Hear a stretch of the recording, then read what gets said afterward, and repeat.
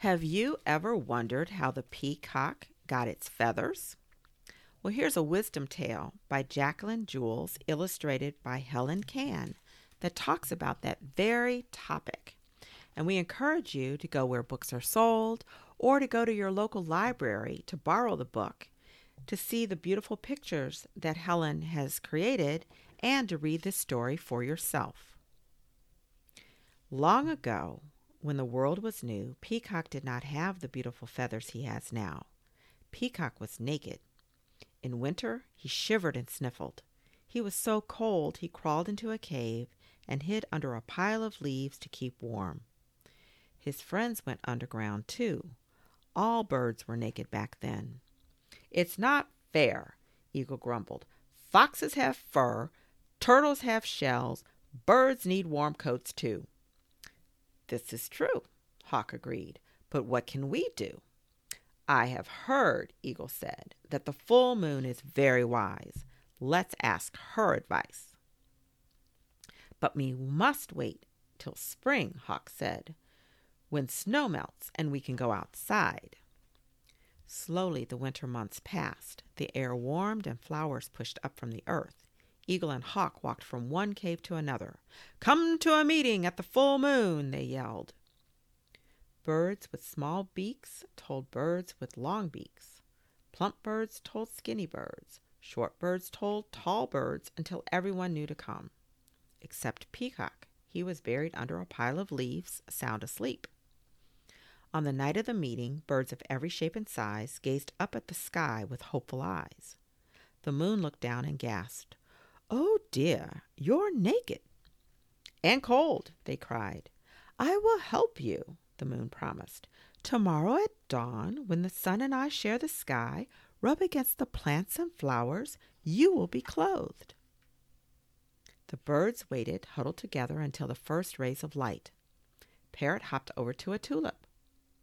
Flamingo lifted her long neck into cherry blossoms. Duck was so excited that he rubbed his head in the grass and his body against a tree. Instantly, the birds had new feathery coats, the same colors as the plants they had chosen. "Let's have a party," Owl hooted, showing off new brown feathers. "Absolutely," Raven flapped his shiny black wings. The birds celebrated the whole day. They danced, they sang, they played the drums. The music echoed all the way to the cave where Peacock was still sleeping under a pile of leaves. Hearing the music, he finally woke up and hurried to the party. There he saw his friends covered in warm, colorful feathers. Tears dripped down Peacock's face as the sun went down and the moon rose. Turkey noticed first. "Oh, look at Peacock. He's still naked." The bird stared at Peacock, trembling in the chilly spring night. "He missed his chance," Swan sighed. "The moon told us to rub against the plants at dawn." "He could give it a try anyway," Hummingbird suggested. Peacock hugged a bush. Nothing happened. He was as naked as ever. "We can't leave him like that," Robin said. "No, we can't," Blue Jay agreed. She pulled a bright blue feather from her own body and offered it to Peacock. Parrot followed with a green feather. Canary held out a yellow feather. Each feather stuck to Peacock's body in a jumble. He had a big coat, but not a pretty one. "What a mess!" a voice echoed from above. It was the moon shining over the birds in a blue haze. "Sorry," the bird said. "We tried to help Peacock."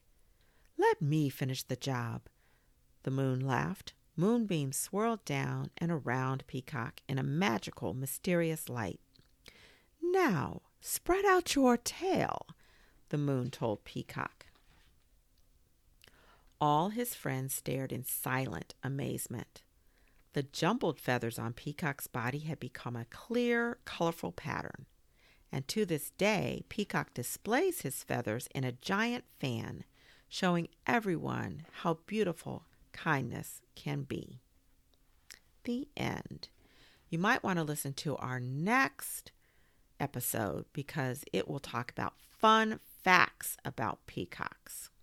Until next time, keep reading and enjoying stories.